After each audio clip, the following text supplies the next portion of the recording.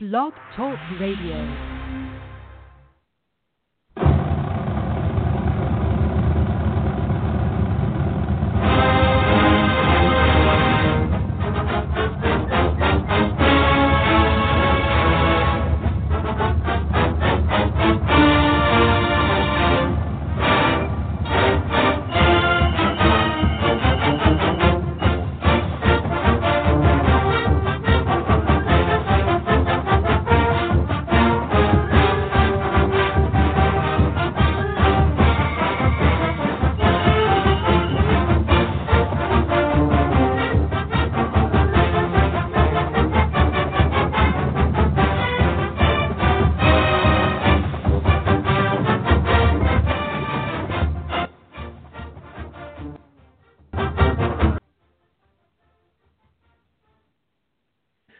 Welcome to BAMS Radio. We are back, and Drew, I'm joined by Drew DeArmond, our other host. But Yep, welcome, Thomas. I'm glad to be with you, bud. Yeah, sorry, we had a momentary drop there. I apologize, but I have to take a moment and do my bad white guy dance. And believe me, there is no dancing that I do that is not bad white guy dancing, because there is SEC Media Days has come and gone. The college football season, at least down here, is officially official, and it has started, and I am excited. So, before we get into it, though, Drew, I have to give you props, and I always do this every week, but, you deserve it. We have a hell of a show planned for tonight, so you put most of it together. I will let you tell our good folks listening, either live or on our podcast, what we got going on. So take it away, sir. Absolutely, and again, it's great to be with our listeners tonight. On this Thursday, BAMS Radio, SEC Media Days now in the rearview mirror, so football season is upon us. Spent the last 4 days in Hoover, Alabama, doing a lot of radio and speaking to a lot of people, getting their insight and ideas into how this SEC race may play itself out this season, Thomas. And my second SEC Media Days, it's always a circus. It especially was on Wednesday when Nick Saban led off the festivities, and we know now most of our listeners and everyone has seen what transpired between Coach Saban and Paul Finebaum, having to do with the issue of Cam Robinson, who Coach Saban has basically now said, and we've been reporting this on BAMS Radio, that since the charges were dropped and barring any further disciplinary issues, and there hasn't been any really throughout his career for Cam Robinson, and from Hootie Jones for the most part, that both those guys, if they take care of the internal discipline, and I think they have, they are expected to be in the lineup against Southern Cal, which is huge for Alabama when it comes to Cam Robinson, who's really an alpha dog guy who I still think has a very good chance of being a team captain in the end, and if he's not a team captain, he's still going to be considered one of the team and definitely the leader of the O-line. But got a chance to speak to O.J. Howard at SEC Media Days, Jonathan Allen, and Eddie Jackson. All three of those guys impressive. I think they're all taking leadership roles, and Coach Saban seems to be very satisfied with where this team is. And they haven't decided on a quarterback. He admitted that. Still got 4 guys competing for the job, but overall, I think he still thinks it's a very talented football team and with a lot of pieces for success. And the media obviously agrees, Thomas. Alabama was a runaway favorite to win the SEC. I was kind of surprised. I thought many of them might go with LSU. Many I talked to were doing that. Of course, I didn't. Did not pick the LSU Tigers to win the West. I do have Alabama winning it, and I have them taking on, in a little bit of a surprise, the Florida Gators in the East. I think Coach McElwain is going to out-coach Butch Jones, and I'm not buying into the hype train, kind of known as the Tennessee Vols, because trust me, Thomas, if you were in Birmingham, the Vol Nation thinks they're going to the college football playoff and probably winning the national championship. They hadn't beat Florida in 11 years.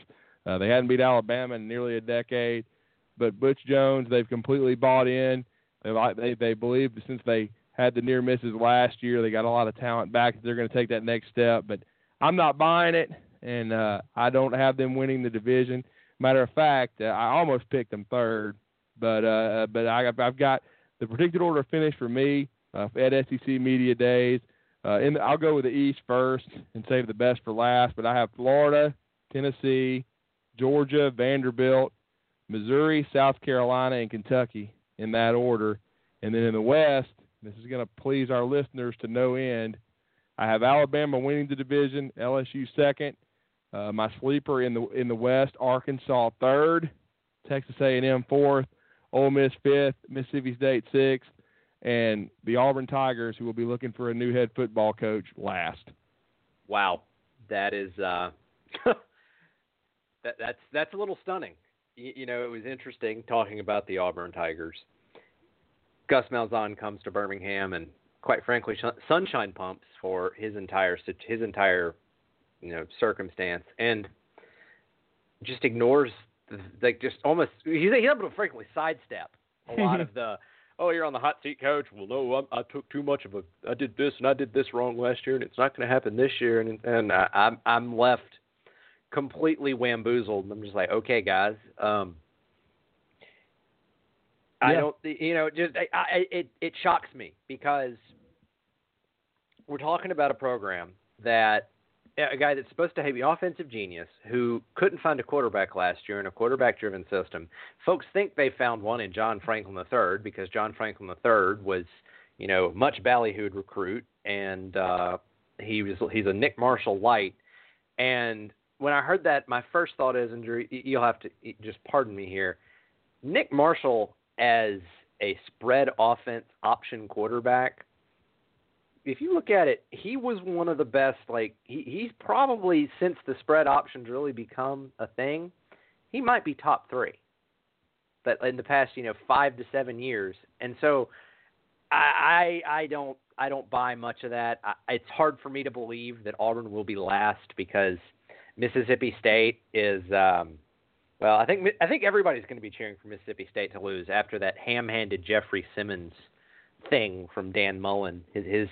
That was ham-handed at best this past week.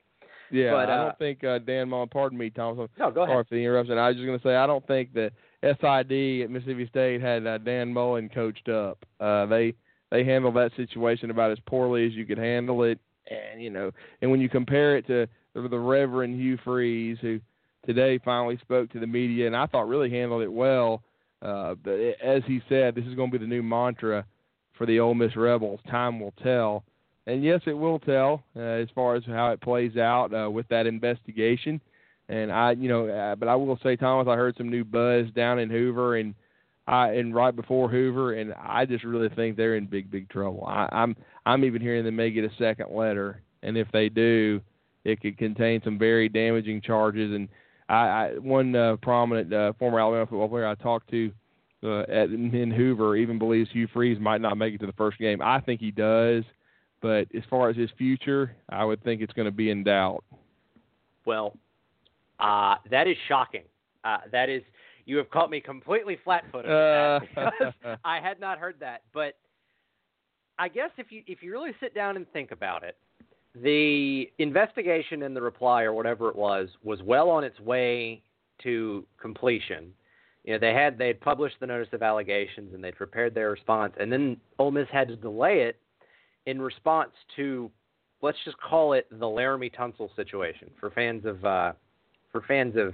what's his name, Pulp Fiction, Quentin Tarantino. Thank you. Yes. The Bonnie situation, the Laramie situation. That was a bombshell on draft night. Now, the marijuana is not a big deal. Okay, it is a big deal, but it's not a big deal in the eyes of the NCAA. But yes, I took money, and here are some text messages to coaches that I took money. Yeah, that's a real big problem. So if a second notice of allegations, a second letter, or whatever the official terminology is forthcoming, buckle up in Oxford because wow. Yeah, I mean, after what I heard in the last several days, Thomas, I think they're going to get 25 scholarships or so, plus a bowl ban. I think it's going to be smacking. And we all know there's collateral damage. And to me, Ross Bjork, the AD, and Hugh Freeze, the head football coach, should rent, not buy, because it's going to be a turbulent ride. And, again, that's why I took the new mantra, is Hugh Freeze kept repeating, time will tell. And, yeah, we will see. Well, I'll believe that time will tell when Ole Miss is cleared of all charges, because that I mean that is stunning, because to Hugh Freeze's credit, if you're willing to put aside the dubious nature of some of these situations, the smoke surrounding these seasons, Ole Miss hasn't been this good since Johnny Vaught. Yeah, that's the thing. I mean, it's been a long time. So, that's rough, because it's almost like, and I'm sure Redfish would agree, and I hope you will too. It's almost like what happened to Alabama with Bo Davis, but amplified. Coaches are not looking for jobs in July or August. I can tell you that just straight up. So that would be oogly boogly, and couldn't happen to a better group of people. Absolutely. But I think the thing to focus on, for the rest of our little 15-minute opener, what I have dubbed the Finebaum Saban Flap. That's kind of what it was. I thought it was much ado. I still think it was much ado about nothing. Paul Finebaum tried to get after Nick Saban, and Nick Saban kind of chopped his dick off.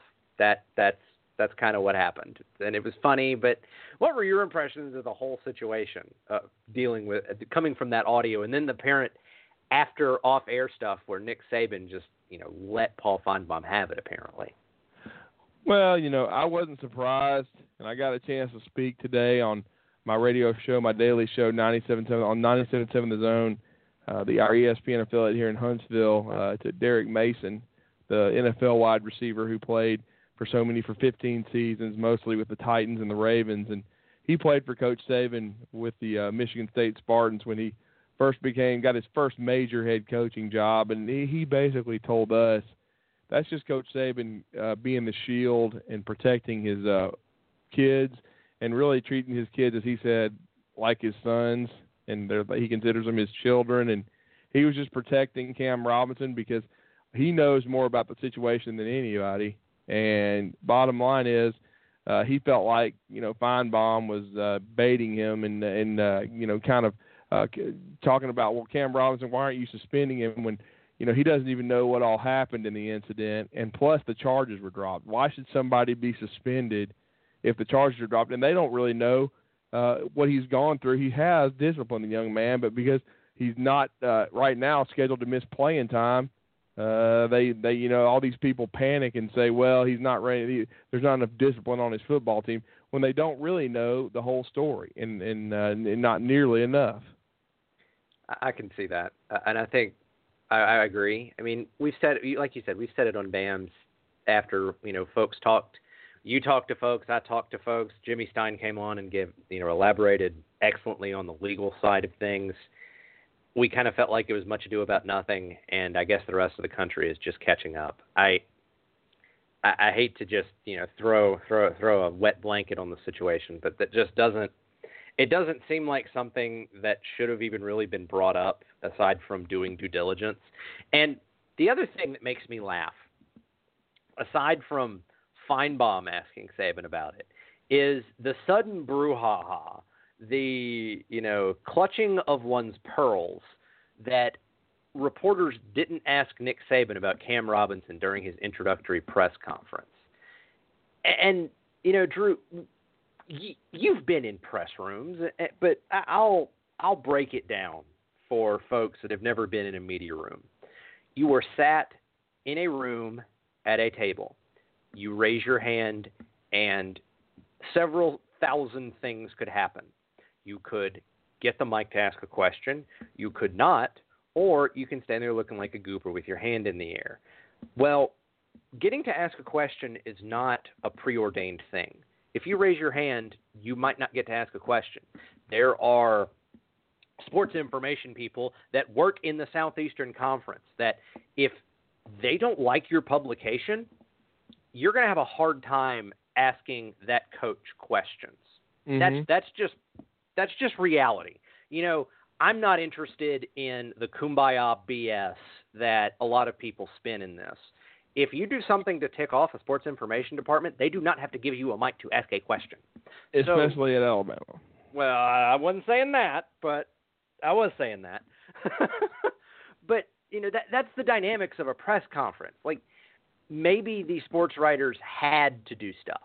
Like, yeah. But anyway, I wanted to break that down a little and get your thoughts on that. If that was another tempest in a teapot while I work on Redfish.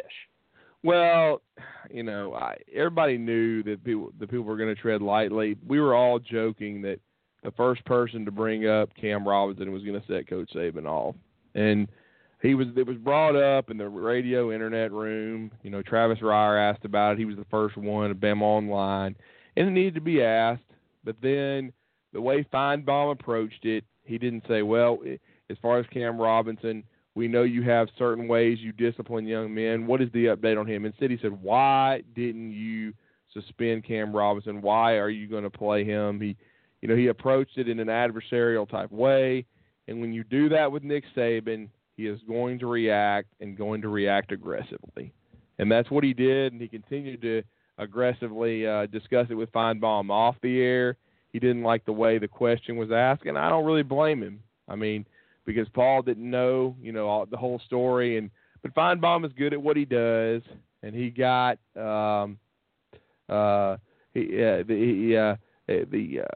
and he got the reaction he wanted. It caused a lot of controversy and stirred a lot of things up. Coach Saban was still getting criticized today, but most people with any sense that know about his process and the program and what he makes young men do is these guys have been internally punished, and he in Coach Saban's mind, he's more worried about the young man not making the same mistake again, and especially not penalizing the rest of the football team. But both these guys could be, in much bigger trouble, if they get into any more controversy. But honestly, I don't expect it, especially with Cam Robinson, who has never really been a problem at all. I mean, he's been a model citizen, been one of the toughest football players on the entire team, and he's been hurt, a lot and banged up his first 2 years. I've told the story of the end of the SEC championship game where he had to kind of be carried off the field by a graduate assistant and into the locker room because he got hit in the head at halftime. Then his back was bothering him, and of course he had a knee issue all year long, and he was never 100% healthy. I think his shoulder gave him some problems, but it's one of those things. If it ain't broke, gotta go. And he always has shown a lot of toughness. He didn't go through the spring a lot because they needed him to heal up. He didn't do anything, but he was leading the team and still being an alpha dog. And I remember him saying last year that the O-line was Ryan Kelly's group, and he was the leader of that unit. Well, I think the torch has been passed to Cam Robinson. He's been trying to lead the team and do what he needed to do. And I know some people have questioned now, will he be respected in the locker room because of what has happened to him? As long as he does what he's supposed to do, I think that he'll be fine. And I think he'll. I don't expect, again, I'm gonna say it. I'm gonna stick my neck out. I don't think Cam Robinson will get into another bit of trouble. He'll perform well.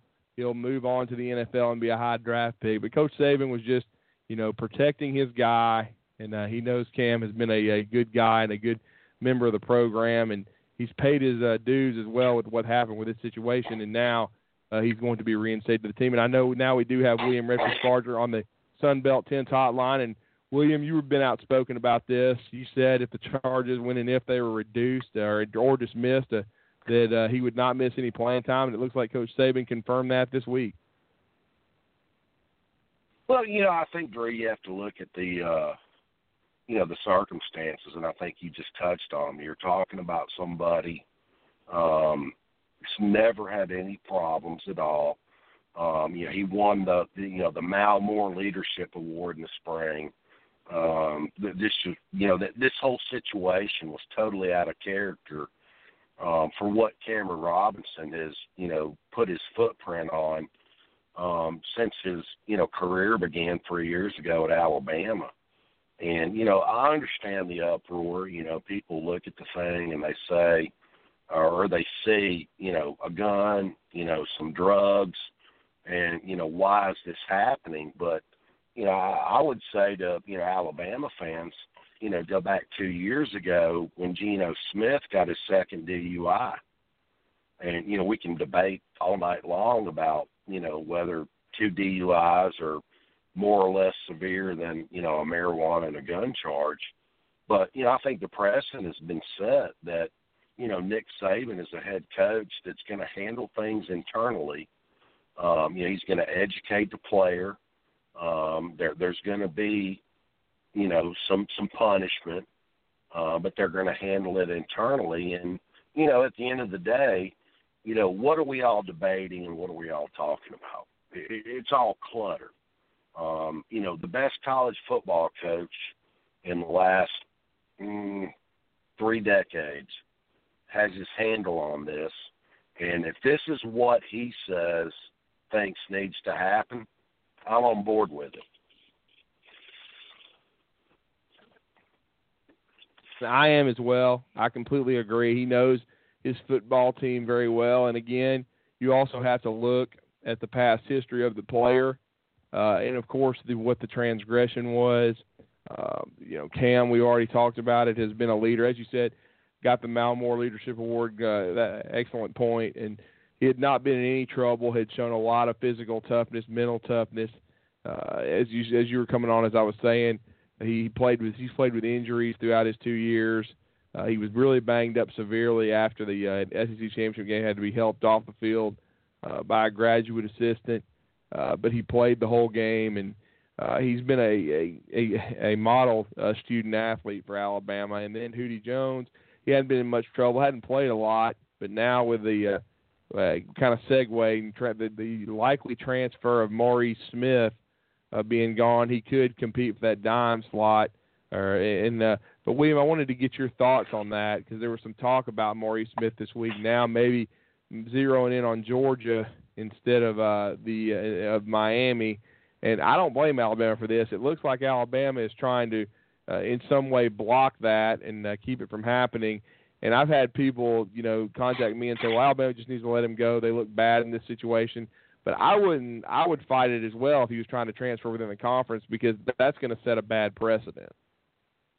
No, and I totally agree with you, Drew. And I think you have to kind of, look at these, transfers on a case-by-case basis. And, if this was, 15 years ago, if that's what Maurice Smith wanted to do, a la Chris Donnelly, a guy that played with me that, transferred from Vanderbilt down to Alabama, kind of took a step down. But, back then the deal was if you transferred, within the conference, you sat out 2 years. Right. And, that's what Chris Donnelly was, tasked with when he went from Vanderbilt to Alabama. And, I think that's, obviously this is a Kirby Smart versus Nick Saban type situation. The coaching staff was kind of caught totally off guard with Mo wanting to leave, number one. Again, they're trying to protect their own interest. And, I don't know how the situation is going to play out and what the end result is going to be. But, that's a deal where, Nick Saban is, sitting on the top of the mountaintop of college football. And, he's got a guy that, they had pegged as being somebody that they thought was going to really, really help them in the 2016 season. And, if he wants to transfer away from Alabama, he can drop down to another classification or, maybe go to, a Miami away from the SEC. But I don't blame Alabama for the way they've handled this. No, I don't blame them either. You can't. It'll open up Pandora's box. There could be tampering. There could be a lot of schools trying to get fifth-year transfers to transfer within the league, also to give up secrets in the program, give them insight into your football team, and you just can't do that. And I completely agree And then now, what I also wanted to talk to you about is there could be some more roster attrition. And, started hearing last night, and this is someone that you had said, both on and off the air, could end up being a transfer. It looks like there's some buzz that Christian Bell, who has only been with the program a little over a year, actually he delayed his enrollment. I apologize. He has not been on the campus a full year yet. It's, I guess, the point I was trying to make, from Hoover, Alabama. Someone that he was a little injured when he was a senior, and he decided to delay his enrollment. But it looks like he could see the writing on the wall and may transfer. Are you talking about Christian Bell? Right, Christian Bell, correct. Yeah, I think, that's, something that needs to be talked about, on one hand, but at the same time, I think, people are making more about this than needs to be made. I mean, when you get a guy that comes in, that's been at a high-profile job for the last 2 or 3 years, and Jeremy Pruitt, this new defensive coordinator, he's obviously going to have a different perspective on players and how they fit into his system versus Kirby Smart's system. So, there's going to be departures. And, you've seen, several of them, parlay out so far. But, I think what you have to look at is, there was a list made, back in December, and I think, the list is pretty, forthcoming. Sean Burgess-Becker, Johnny Dwight, Josh McMillan, Christian Bell, even a guy like Tony Brown, which I don't think, Jeremy Pruitt's going to win that battle. All people that, he kind of wanted to see exit off of the Alabama program. But, what that is that's, a new defensive coordinator versus a guy that's, kind of been in place at Alabama for, damn near 10 years, and Kirby Smart. Those are two different philosophies that are clashing. And, somebody has to lose that battle. And I think you're seeing some of the fallout from that with guys that are losing that battle. Yeah, that's a great point, William. And speaking of that, we had a decommitment today in the 2017 class, and it was no surprise to me. I did not have him on my final, 25 to 28, on the signee list, come February. In Xavier McKinney of Roswell, Georgia, he is now decommitted after just saying a few hours earlier he was 100% Bama. But I had heard the coaching staff's basically contact with him had been minimal and not consistent. And to me, it looked like the very fact that he may not have fit into Jeremy Pruitt's plans, and Jeremy's kind of tweaking what Coach Saban's been signing and kind of trying to we know how good an evaluator and recruiter Jeremy Pruitt is, but he may be kind of trying to bring in a different breed of athlete and a different, more versatile prospects to the University of Alabama in the next few years. Well, I don't think it's any secret that, obviously Jeremy Pruitt and Kirby Smart have different philosophical reasons, on guys that, they decide to take or they don't take.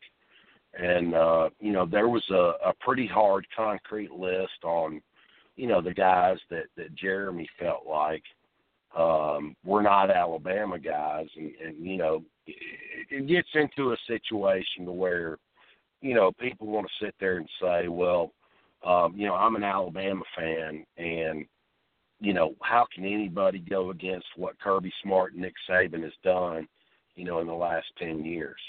Well, Jeremy Pruitt doesn't feel that same way. And, right. He has to, he walks into that situation and, being gone for the last 3 years, he looks at, the talent level that he's got to deal with. And so, I think there's no real secret why Sean Burgess-Becker and, all these other guys are being, kind of cards that are being dealt off and being processed. But I think Xavier McKinney kind of falls into that same category. I think that, Jeremy Pruitt feels like he can grade at the safety spot beyond Xavier McKinney. I think that, his recruitment becomes a Georgia-Clemson battle, and we'll see how that works out. But I feel like Jeremy Pruitt and Nick Saban have a lot of safety-type prospects in front of them that they feel like they can get. And I also feel like that is a position of need that has kind of been somewhat devalued based on the number of DBs that they took in last year's class. When you start looking, at a guy like Shaheem Carter that's down there right now balling out and showing that, he's a guy that can play early and often this year on the 2017 team. And then talk about that a little bit, William.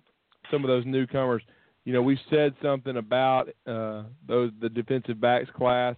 We already talked what a conversation that was with Coach Glenn at Deerfield Beach recently on BAMS Radio. Talked about Aaron Robinson, and he was a cherry picked by Jeremy Pruitt. But talk about that class as a whole. It looks like, and you just talked a little bit about it. You can expand on it with Shaheem Carter, but it looks like that could be a really good 4-man group.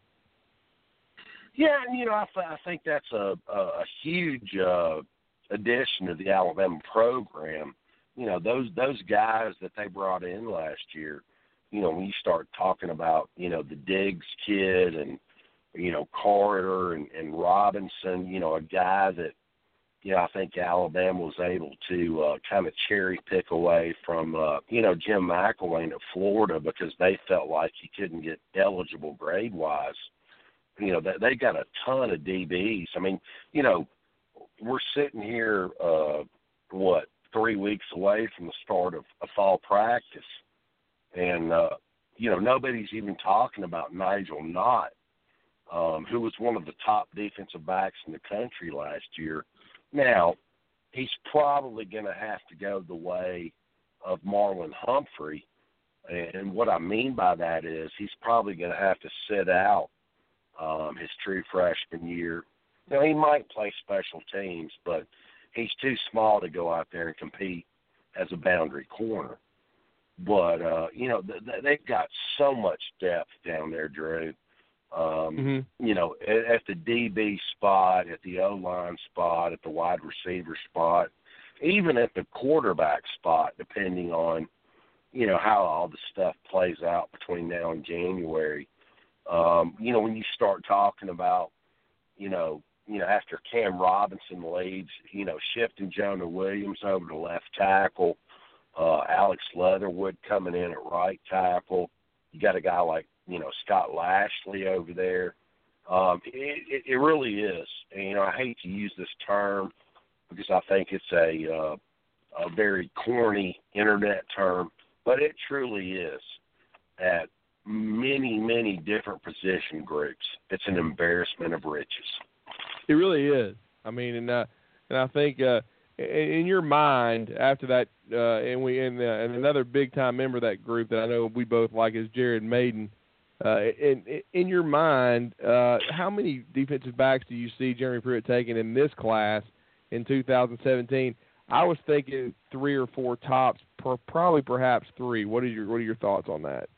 I totally agree with you because I think what you're going to see, Drew, is it's going to flip-flop. You're going to see him take at least 4, maybe 5 if Jeff Thomas can get his grades. Wide he's receiver. Too talented to leave on the table unless, he doesn't prove that he can get his grades. And, that would be, Jeff Thomas, Henry Ruggs, Devonta Smith, the Shavers guy. And, you know, people want to sit there and say, well, you know, what about Nico Collins? You know, right. The Nico Collins situation is kind of been negated and downgraded based on, you know, Alabama getting the Shavers kid that's, you know, 6'6". You know, where the need is in this class, and what I think, you know, Nick Saban and Jeremy Pruitt and Lane Kiffin have to focus on is, you know, on the other side of the football with, you know, 5 technique defensive ends, you know, 3 technique defensive tackles. You know, we've already talked about one in Akil Byers. And I think that young man has, you know, I'm not saying he's Marcel Darius. You know, I'm not saying that Josh Frazier is Marcel Darius. But Josh Frazier and Akil Byers have some Marcel Darius qualities about them, which could be, you know, could prove to be very valuable for Alabama. But I think what you have to look at, you know, as an Alabama fan, is what the needs are for this recruiting class. And it's not at quarterback. It's, you know, not at offensive line. It's not at DB. It's really and truly on both sides of the line of scrimmage. And that's what wins championships. It's you know, go back and look and you know, tell me, how many championships did Jimbo Fisher win with, in my mind, the best, you know, college quarterback that Alabama's put out in the last 50 years, Jameis Winston? He won 1. Look at what happened after he left. They lost 4 games, including to Georgia Tech. So this is a league, Drew, that puts a value on both sides of the line of scrimmage, and that's where, you know, it comes down to. Whoever gets the best players for both sides of the line of scrimmage, those are the guys you're going to see in the college football playoffs. And I agree, because Coach Saban has always talked about building the program from the inside out for the defensive line and the O-line.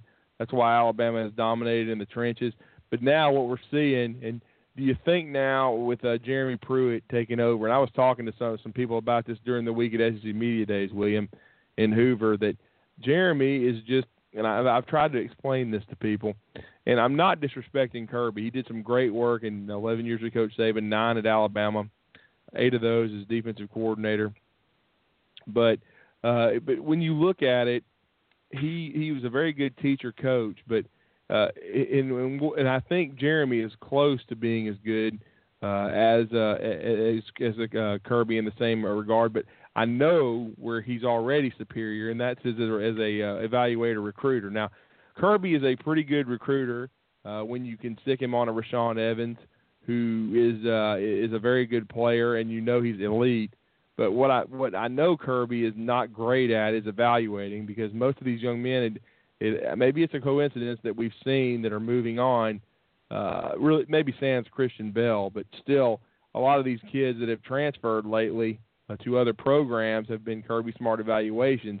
And they're recruiting really well at Georgia right now, but at the same time, I think as Jeremy Pruitt stays at Alabama, he has a chance to even be a better defensive coordinator. It's a lot of pressure, but better than Kirby Smart, because we all know he's already won a national championship. You already brought up at Florida State, and we saw what he was trying to do at Georgia, but I think a lot of it had to do with the head coach he was working for, and as you've already pointed out, an administration that wouldn't completely commit to football.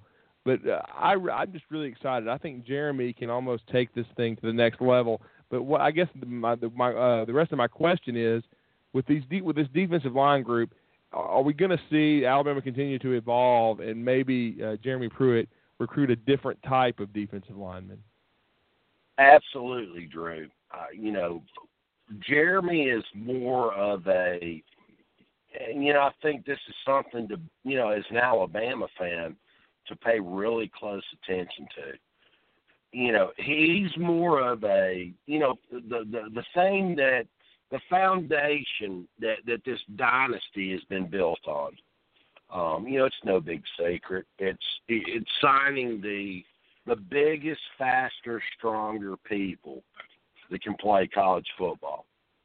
And, I think when, Nick got the job in January of 2007, that was the MO.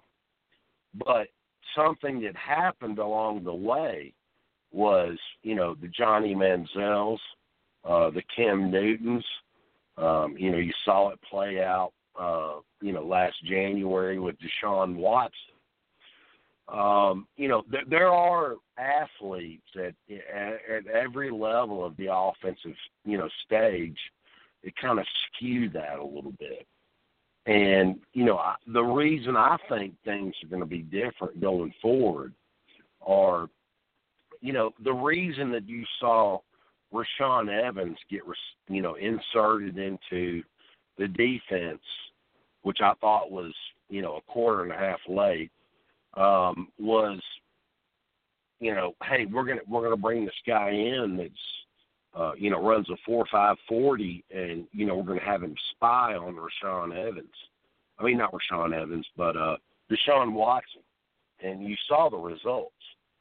The thing that I think everybody needs to think about as far as the evaluations and the product that gets put on the field, this isn't 2007 anymore. It's 2016. And so you start thinking about, the teams that they have to play, the schemes that they have to play.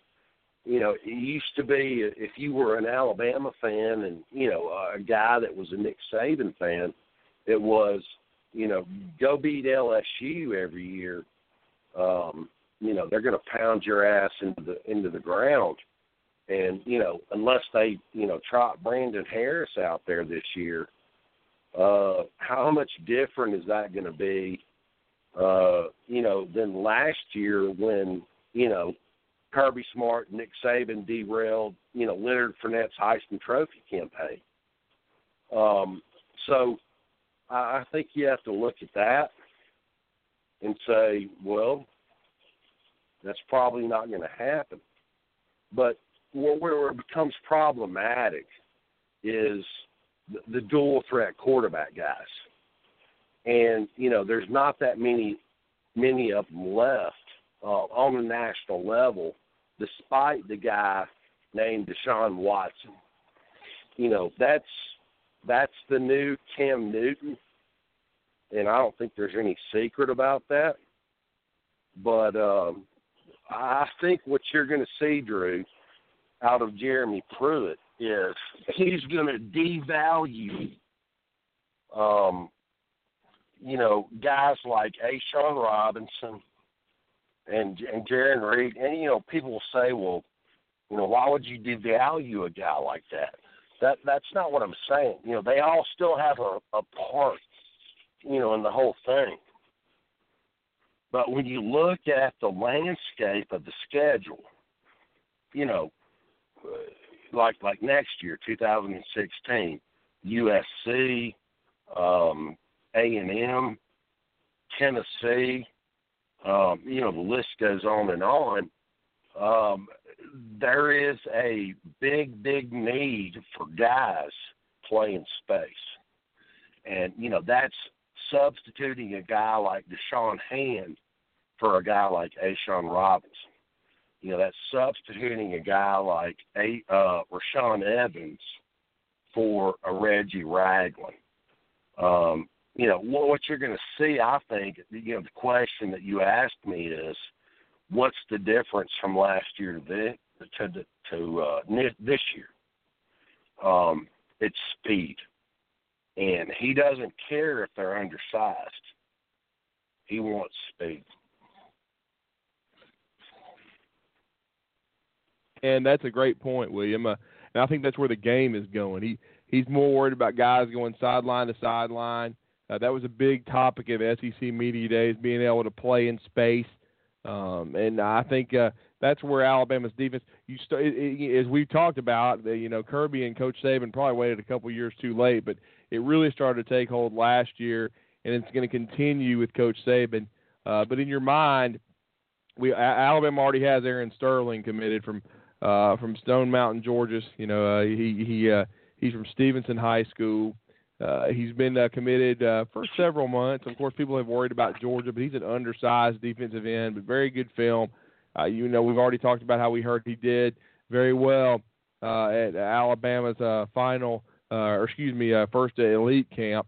And then you've already talked about Akil Byers from Fayetteville, Arkansas. And the one encouraging thing, William, about Akil is starting to hear, and he has a very impressive offer sheet, and he's supposed to return hopefully either this next week to Alabama's second elite camp with his mother, or to the one-day D-line camp on the July 23rd. But that his grade situation may not be as dire as once thought, and he's going to be able to qualify. And you've already talked about how good he is.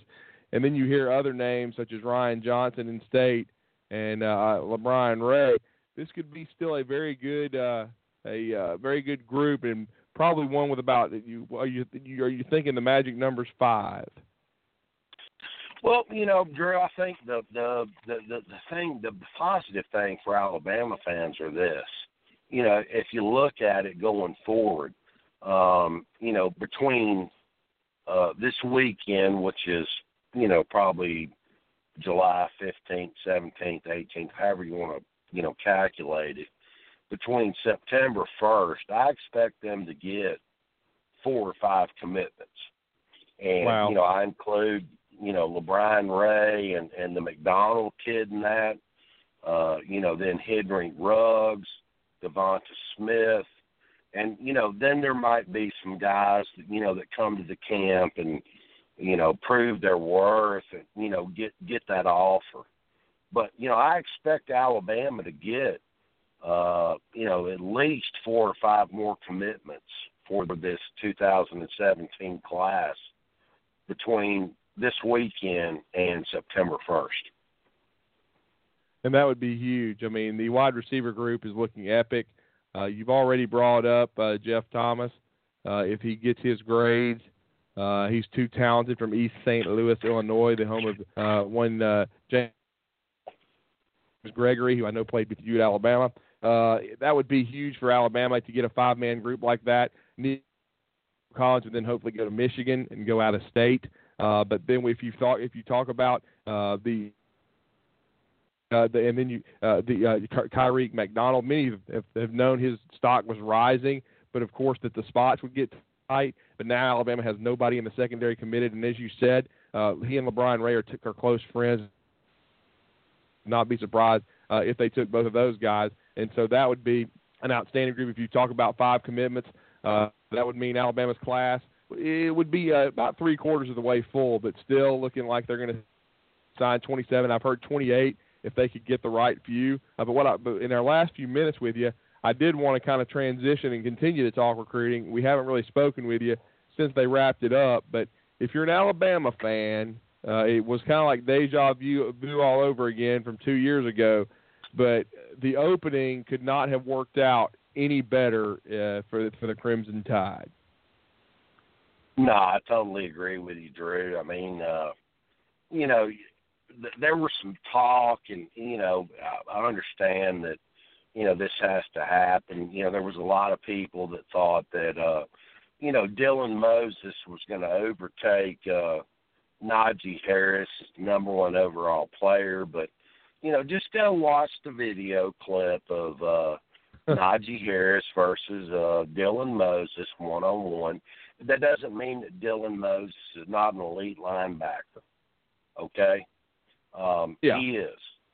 And again, I feel for a guy like Dylan Moses. I mean, this kid has had so much pressure put on him, in the age of social media. I mean, he was a slam dunk 5-star guy as an 8th grader that, right. May or may not have progressed beyond being a 5-star in the 8th grade. But, when he was matched up with Najee Harris, he got embarrassed. So, I don't agree with that.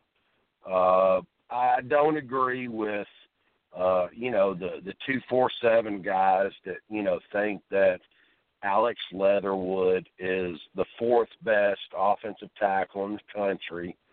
Again, this is all trickery.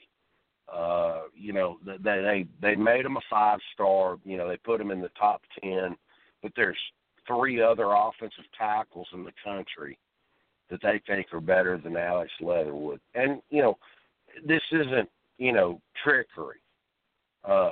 Alex Leatherwood is the best offensive tackle in the country. If somebody tells you something different, tell them to call me. They're liars. He is the best offensive tackle. Just look at Jonah Williams from the year before. Yep, and I told you about him too. Yeah, but absolutely. Now I'll tell you what I do have a problem with.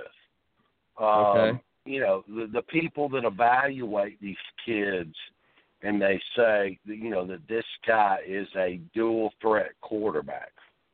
Now, I'm going to tell you what's fixing to unfold with these guys. The same guys that did a disservice for Blake Barnett 2 years ago that said he was a dual threat quarterback, they're doing the same damn thing to Tua. Tua ran a 4.940 out there at the Open. Wow. At 6'5", with his weight gain, let's just say Blake Barnett's 211. Okay, that sounds good, and it's really good. But at the end of the day, neither one of those two guys possesses the athletic ability to be rated as a dual threat quarterback in the SEC. Great. You're on a 4.940 in Hawaii, Tua. Just like Blake Barnett did 2 years ago in California when he ran a 4.85. You can be a dual threat quarterback in Hawaii and California running those numbers, but that will get you killed in the SEC. Right. And with Tua too, also he does much like Blake Barnett though. They both move well enough, and they can make plays with their feet. And I really thought Tua, and I'm sure you watched it as well, the tape delayed coverage. He was just absolutely on fire that last day and had really good chemistry. And then another thing, if you're an Alabama fan, he had 3 commitments. Well, I'd say 2 and 1 that's a heavy lean on his team that really seemed to have good chemistry with him. And, of course, that being Najee Harris, the running back who we've already talked about, and then Terrell Shavers, the commitment, and then the heavy lean, Jerry Jeudy. Oh, absolutely. He was surrounded with great players. But, I think the thing that I learned so much, Drew, from that opening, stuff, and, it's the same thing that I think that, I don't think Alabama fans have done this to Blake Barnett, but, the recruiting experts have done this to him is, he's 6'5", 211 right now. Talking about Blake Barnett. Right. Whatever his size was his senior, year in high school, great. But, Tua is in the same situation. Went out there and threw darts all week long and proved himself to be, one of the top quarterback targets. But when you back off that and you look at the fact that he ran a 4.940, he's not a prototypical dual threat quarterback, and neither was Blake Barnett.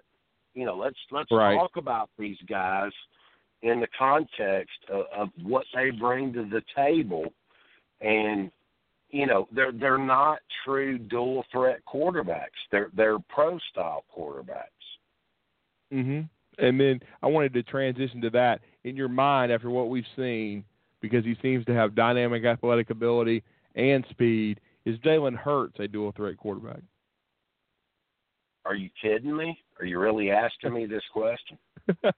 Well, I mean, I had to set it up. I mean, do you really want me to tell the listeners about a year ago from now, me waking up at 3:00 in the morning, because I've gotten a little bit older now. I'm a little bit longer in the tooth. And, you're talking about a guy. Well, listen, this is what I want to tell the listeners. I woke up, because, I got a lot of heat about this. I went out on a limb 2 years ago and said that I thought that Jalen Hurts was the best dual threat quarterback in the country. And, part of that reason was to kind of troll on my Auburn friends. But part of it was, let me explain something to you. I would wake up, I'm an older guy now, I'm 45 years old. And so, I would wake up at 3 o'clock in the morning in the fall and, would have to use the bathroom. I would, once I got through using the bathroom on Friday night, I would go to the Houston Chronicle website. And I wanted to see, I went on a limb and said that Jalen Hurts was the best dual threat quarterback in the country. So I would go on, once I woke up and got on there, and I'd go do this. And this is what I saw. The kid, his senior year, had this to say. Every goddamn game a week. It was 250 yards passing for 2 touchdowns, 150 yards rushing for 2 touchdowns. And that's what this kid was doing week by week in inner city Houston high school football. Yeah. He's legit. He is the true dual threat quarterback. Yeah, it seems like it. I mean, and it was hard not to get super excited about him watching him in the spring. He was 17 years old, should have been going to the prom, and he made really the most big plays of any of the 4 quarterbacks. You could have even argued he could have been the most consistent. I know he still needs to improve somewhat as a passer, but as you said, he's got the unique kind of athletic ability, and his big playability as a dual threat is, and he did this in scrimmages, is to be able to make big plays with his feet, such as 50-yard chunk plays. I'm just really fascinated to see how much progress he's made in 4 months, 5 months, and see if he can be the outlier in this situation and be the first freshman to play a prominent role at quarterback as far as true freshman under Nick Saban. Of course, I know Blake Barnett's still going to continue to compete, Cooper Bateman, who may be the slight leader, and then David Cornwell, who really doesn't fit the athletic profile of the other 3, but may have the best arm. But it's really just going to be a very interesting stuff, William. And to transition a little bit for the listeners, be ready in our second hour, as we are going to be joined by someone that I think would be a superstar in today's college football. And I know he was on the coaching staff when you were at Alabama, William, and was a 2-year starter at Alabama and played a lot throughout his 4-year career, and that is T.R. Miller and Bruton, Alabama's own Walter Lewis. Well, Drew, let me tell you this story real quick.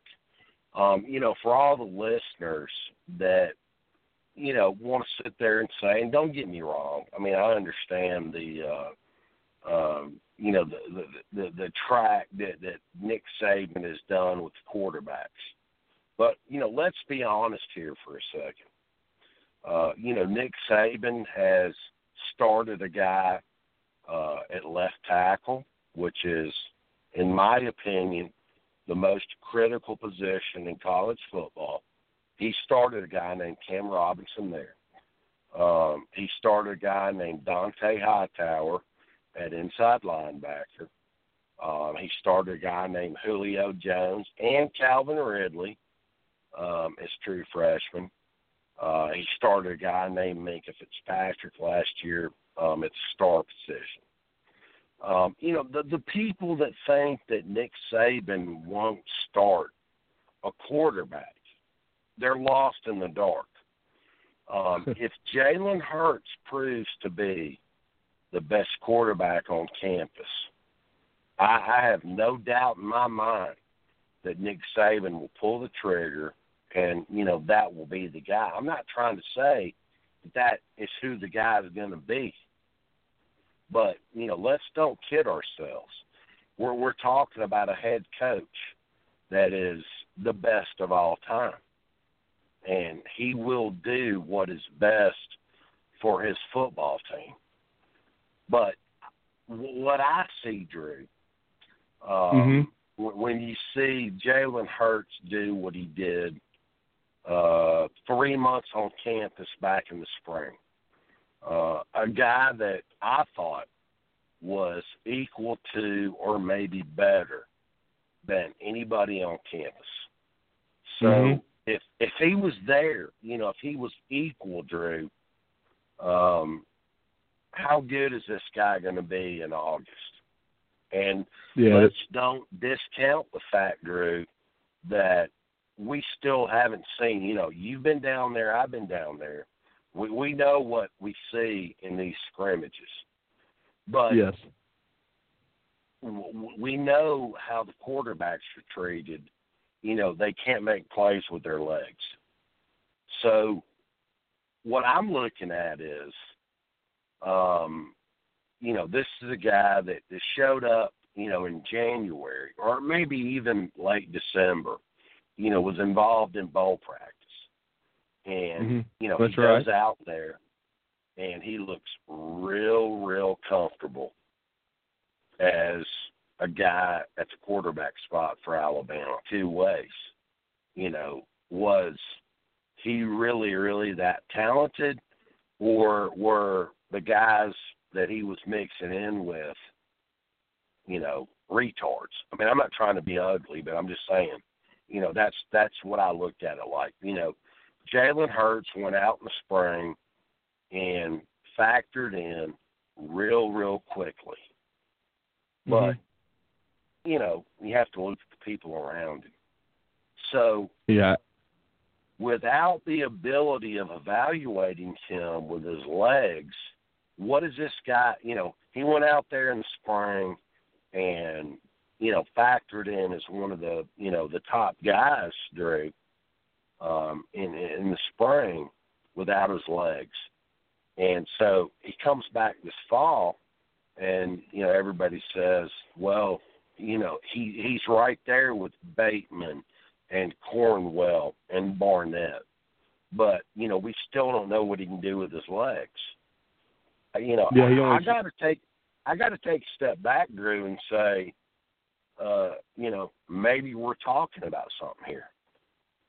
Yeah, maybe so, because he didn't, as you said, he was only practicing mostly with the 2s and the 3s, and he didn't get a chance to showcase his legs a lot because, again, he was still trying to learn the offense. He did in the third scrimmage during the coaches clinic, from what I understand, break a 50-yard run for a score, but in A-Day we really didn't see a lot of it.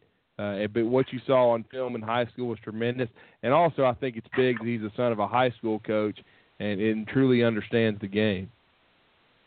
Well, Drew, the thing that really kind of makes me pause is, going back to when he was a senior in high school, and I want to share the story with the listeners, because I've never really been bought in with a quarterback prospect this way, the way that I was with Jalen Hurts. And, when I tell you this, it sounds one way, but, maybe you need to take it with another. But, I would wake up in the middle. I've kind of gotten to the age where, I got to take a pee-pee break at 3 o'clock in the morning. But this is what I saw from this kid. And the reason I thought he was the number one quarterback in the country his senior year in high school. I would be forced to wake up at 3 o'clock in the a.m., to go use the bathroom. And every game last fall, when I would go get back into bed and look at it, I would say, hey, what Jalen Hurts did this Friday night, I'm going to go look at it. And I did. And it was like watching magic happen. I would go look at it, and it was 250 yards passing with 3 touchdowns, 150 yards rushing with 2 touchdowns. So, basically Jalen Hurts was, getting, 5 touchdowns a week every Friday night, and I would watch this thing unfold, and I was like, man, this is the guy. You know, forget about Jacob Eason this year. You know, forget about Jake Fromm next year. Forget about Trevor Lawrence 2 years from now. This is the guy. And he proved it every week. And, you know, for people that don't understand just how good inner city Houston high school football is, he was doing it against top talent. That's a great point. Well, William, we always appreciate the time. We are very excited about Jalen Hurts, and we are really excited in about 25 minutes to hear from the great Walter Lewis, who was the quarterback of the Crimson Tide from 1982 and 83, but played quite a bit from 80 to 83 in his 4 years after signing from T.R. Miller High School in Bruton, Alabama. And, of course, Kay, he was on the coaching staff when you played as running backs coach before leaving to go with Bill Curry to Kentucky. But it's going to be great catching up with him, and it was always great catching up with you. Thank you for your thoughts tonight, and we really appreciate you joining BAMS Radio. Just ask Coach Lewis, hey, I missed you when you left with Coach Curry, and remind him about our interaction with Terry Saban the day that Nick Saban took the job in 2007, Drew. Absolutely. We'll definitely mention that to him. Appreciate those thoughts, William, and have a great rest of your evening.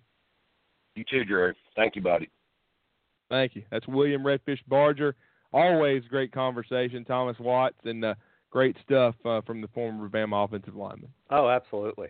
And I don't want to call it a defense of Jalen Hurts, but let's call it the stumping, since the RNC and the DNC are here in the next couple of weeks. The stumping for the quarterback and what he is and how good William thinks he's going to be was kick back and enjoy. That was excellent, and we'll see. I think the thing that I took out of it, even beyond the Jalen Hurts thing, and it's not to call Williams' knowledge of football into question. That's not what I'm doing here. It's the speed thing with Jeremy Pruitt. Alabama's defense is going to be faster, and that will help against spread teams, but it might hurt against the Arkansas and the LSUs. We'll have to see, but we won't see until, 2 years from now, if the recruiting the concept of who Alabama's pushing for really changes. We'll see, but I think that great stuff from Fish tonight. Great stuff. Absolutely, and I guess we need to take our 5-minute break here for everybody. We take a one break a night for our 2-hour marathon with BAMS Radio. Thomas and I will be back in about 5 minutes, and then we're going to bring you a very interesting conversation with someone I was able to sit down with at SEC Media Days who knows a thing or two about quarterbacks.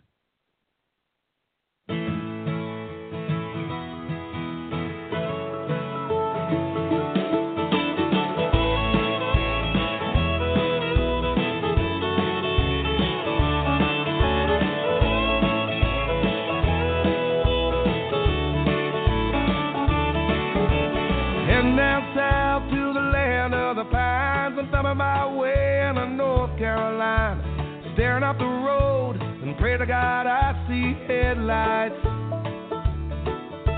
I made it down the coast in 17 hours, picking me a bouquet of dogwood flowers, and I'm hoping for Raleigh I can see my baby tonight. So rock me, mama, like a wagon wheel. Rock me, mama, any way you feel. Hey,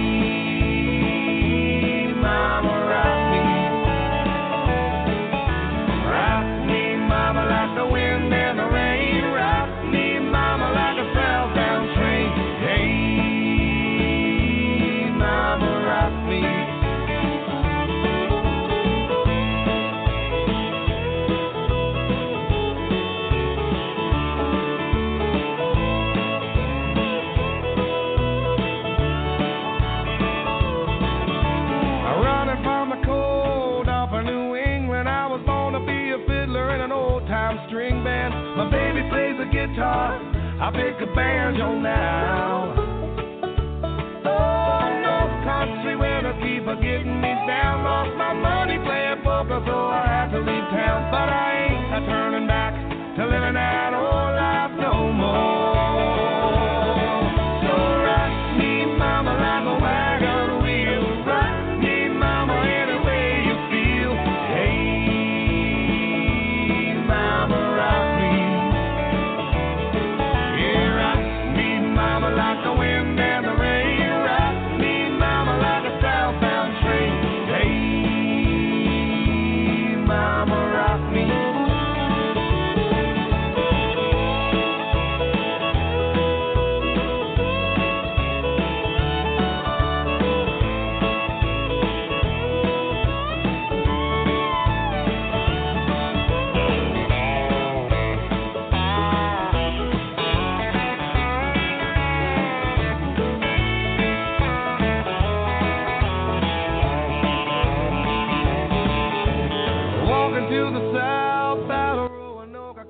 trucker out of Philly had a nice long coat.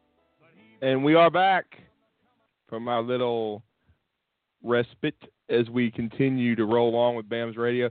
Thomas, it's hard to believe we've already been on the air an hour and 11 minutes. It feels like 2 minutes, but time flies when you're having fun with William Redfish Barger and his thoughts on recruiting, the philosophy of Jeremy Pruitt, and, of course, one of his favorite subjects, as you could tell, Jalen Hurts. Absolutely. And I echo, time flies when you're having fun on the radio. So it's a good problem to have.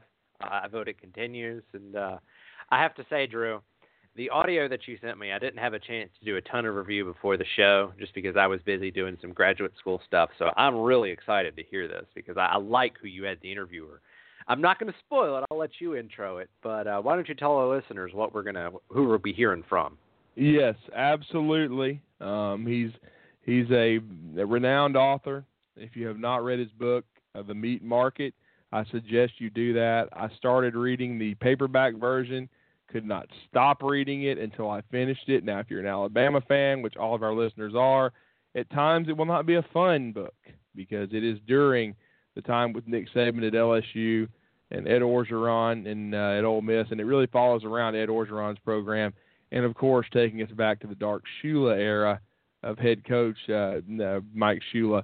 But still, very interesting book by this author. He's also written a book recently about delving into quarterbacking, and that, of course, is the one and only from Fox Sports, their columnist and college football insider. I had to kind of stalk him at SEC Media Days before he left Wednesday after Nick Saban, but it's Bruce Feldman, and here's that Bruce conversation. Feldman. Bruce, how are you doing this afternoon? I'm doing well, guys. Good to be on with you. Absolutely, and I wanted to get your thoughts because one of my favorite pieces that you wrote was the retrospective, really, with Lane Kiffin after the national championship game last year, and you seem to have a unique relationship with Lane. Talk about what he's done at Alabama. Yeah, I've known him for a long time because I live in California. He was an assistant at USC for a long time. When you look back at, I think a lot of people wondered how that relationship would play out with he and Nick Saban. I think, from knowing a lot of guys who work with Lane Kiffin, I think he did not get a lot of credit for how smart he was and how savvy he was when it came to matchups and different things and game planning. When he was the head coach at USC, he was doing everything. And I think that was a tall order for him, especially coming off of the sanctions and what he had to deal with. But I really think he's done a really good job of showcasing, Amari Cooper and some of the talent that they have. We saw in the national title game, obviously, with O.J. Howard. They had a Heisman Trophy winner in the backfield last year, despite having to replace some key pieces on the offensive line. But ultimately, when you talk about back-to-back years where there was big question marks going into the season at starting quarterback, and to go to the playoff, I thought they overachieved in that season. And then to win the national title, I thought it was it was a credit to everybody there, but certainly I think Lane Kiffin had a lot to be proud of. And then, Bruce, what I was really impressed with was how he adjusted from one year to the next, different styles of quarterbacks, different offensive approach. And I really thought it spoke well of him. Homer Smith was always, as far as I'm being in the state of Alabama, he's revered in the state for what he did. You're very familiar with him. He was at UCLA. But I put now Lane Kiffin right up there with Homer as far as being an offensive mind. Just kind of talk about how good Lane Kiffin is.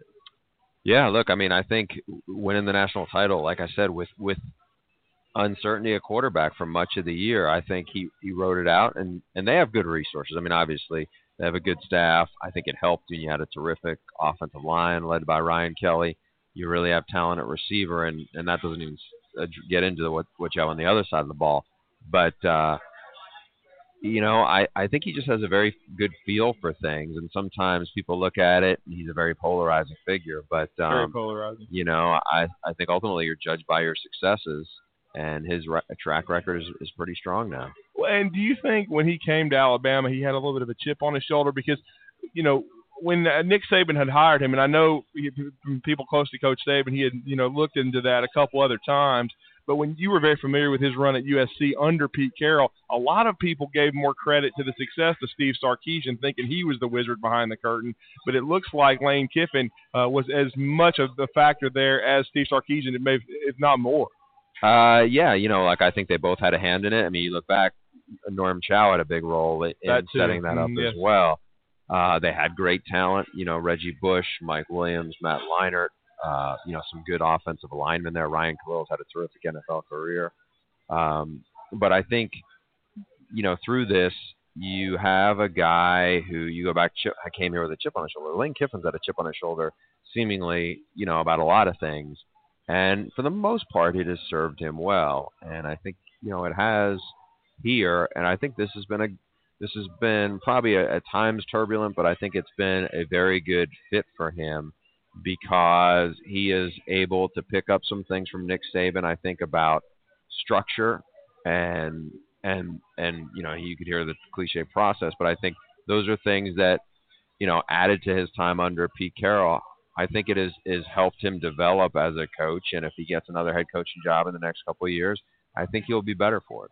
Yeah, and I was going to ask about that because I know that's why he came to work for Coach Saban. He wanted to learn more about how Saban puts together his program, learn from his mistakes at Tennessee and Southern Cal to get another opportunity.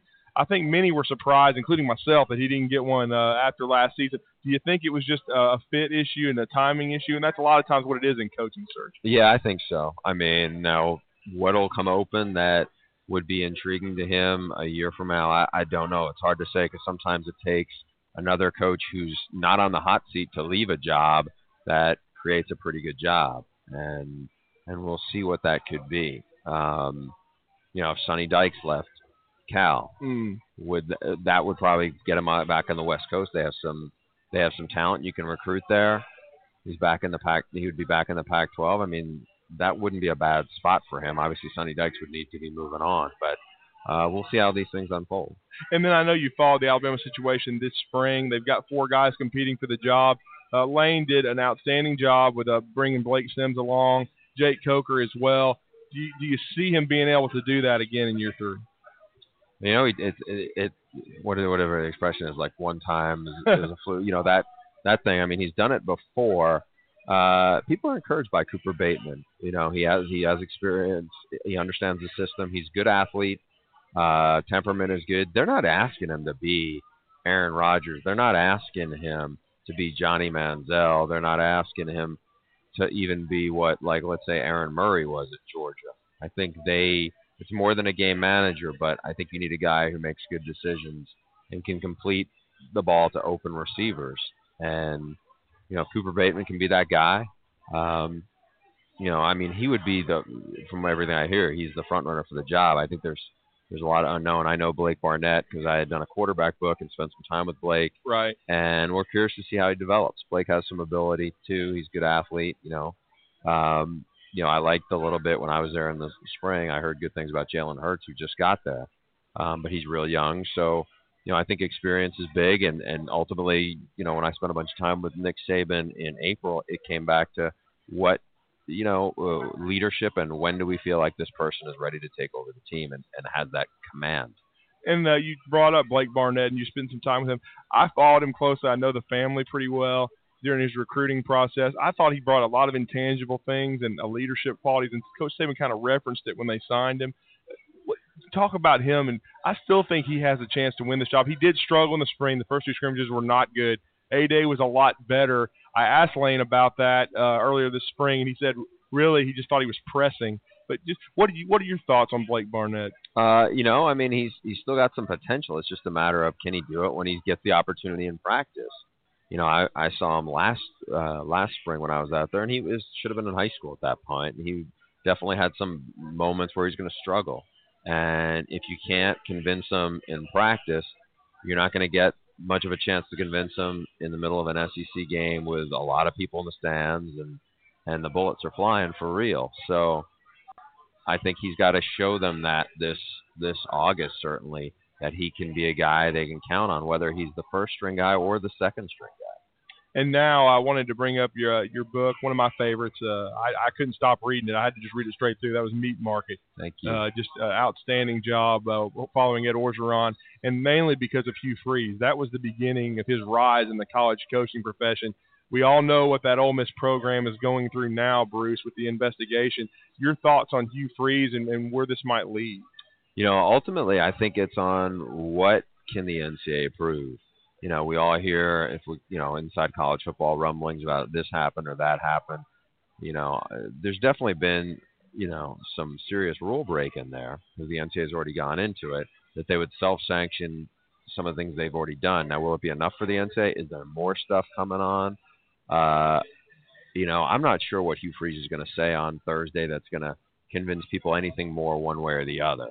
I think right now the ball is really in the NCAA's hands, and until they, put forth what they have found or determined, we're still kind of in a holding pattern on that. And then I wanted to get your thoughts on Hugh because you obviously were around that program very closely, and he got his first shot from Ed Orgeron. He had obviously been an outstanding high school coach.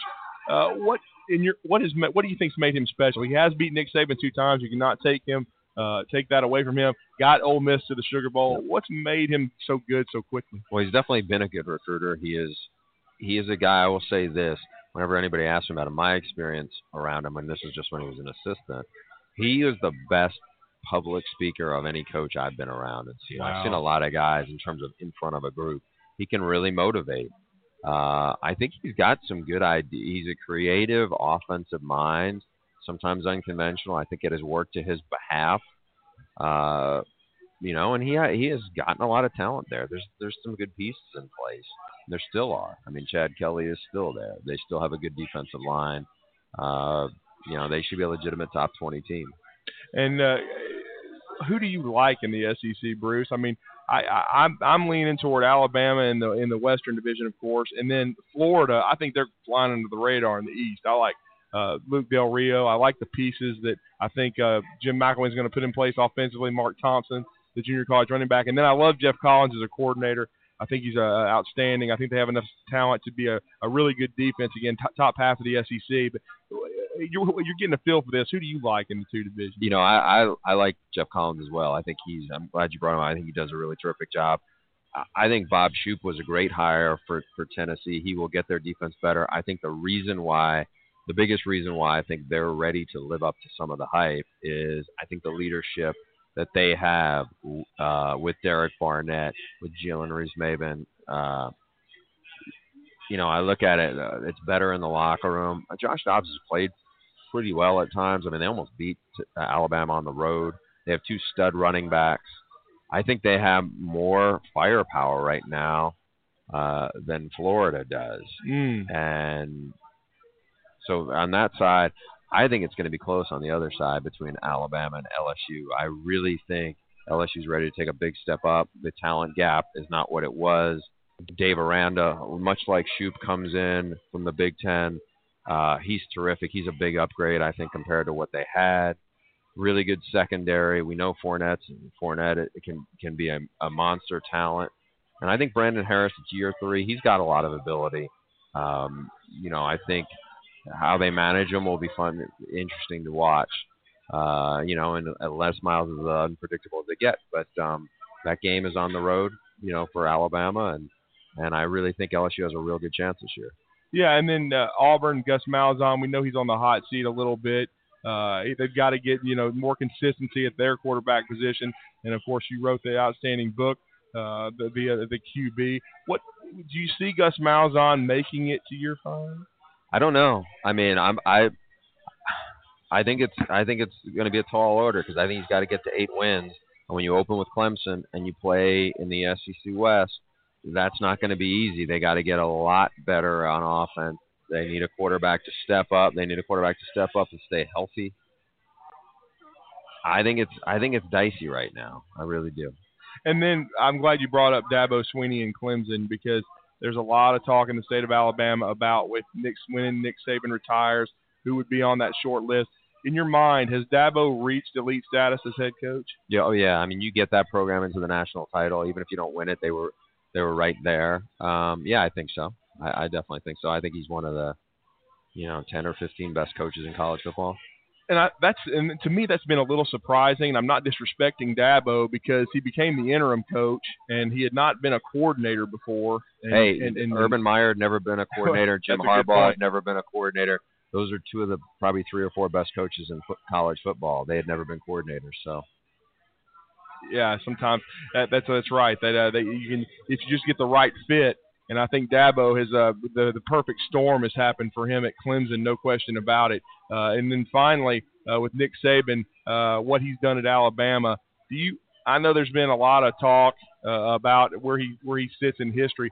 You've followed this game for a long time. What is your take on where Nick Saban stands? I mean, he right after last year, he's as good as there is. It's harder to do. It's harder to repeat. It's harder to go on a run like this in this day and age with scholarship limitations and the sense of entitlement you have from players. More guys are willing to transfer and go other places. I think it's just a lot harder to stay elite in this day and age than it is at any other time in college football. So, I think he would be at the top of the list. Now, I mean, I'm not going across sports. I think, there's the John Woodens and the Pat Summits and the people who've done some amazing things. But when it comes to college football, and that's very unique, I think the discussion starts with Nick Saban. Absolutely. Well, we thank you, Bruce. We know you're a very busy guy. Thank you for the time. Really appreciate it. Great work for Fox Sports, my friend. My pleasure. Thank you. Wow, Drew. Great stuff. And thank you, sir. I have to say, listen to the audio. His Auburn take was interesting. He is obviously on the LSU bandwagon. I'm trending his way with LSU. Auburn's like, to me, an enigma wrapped in an anomaly, wrapped in, cow manure. But that's because it's Auburn. But you don't know what you're going to get with that team. And you don't. And you don't know what you're going to get with John Franklin III because he was an erratic passer in the spring, and he's been brought in to start. I mean, that's why Gus Malzahn has been working so hard with him. But he's also an undersized QB, and what I mean by that, he's not the tallest kid, and he's 175 pounds, probably maximum soaking wet. He doesn't weigh a lot, so you worry about how he would hold up physically in the SEC. You've already heard William talking about it. Now, he is a true track guy, though. The dude has speed to burn. We didn't see a lot of his legs in the spring because of they didn't want to show too much. But right. I still think that John Franklin III is the favorite, and that's a fascinating game with Clemson just to start the season because Auburn's going to put a lot into that. I think they're going to make a run at Clemson. I don't think they'll win the game because of Deshaun Watson. But I also wanted to get Bruce's thoughts on Dabo because Dabo Swinney's going to get a lot of hype for the Alabama job. Should he continue to win? Should Coach Saban step away in 4 or 5 years? There's going to be a lot of people that have Dabo at the top of the list for the head coach. I'm personally not in that camp right now. He needs to show me some more consistency in his program, and maybe he will. But just an overall great conversation with one of the guys and one of the most intellectual writers in college football, but one of the smartest, and just really enjoyed that conversation. And I know we're about to have another great conversation coming up in a minute or two. Absolutely, and I'm really looking forward to hearing this just because, well, I'll date myself. I wasn't around when or I wasn't cognizant of what was going on when Mr. Lewis was playing. So it'll be a heck of a thing. But no, again, great stuff with Bruce Feldman. But let me work on Mr. Lewis, and we will get him on ASAP.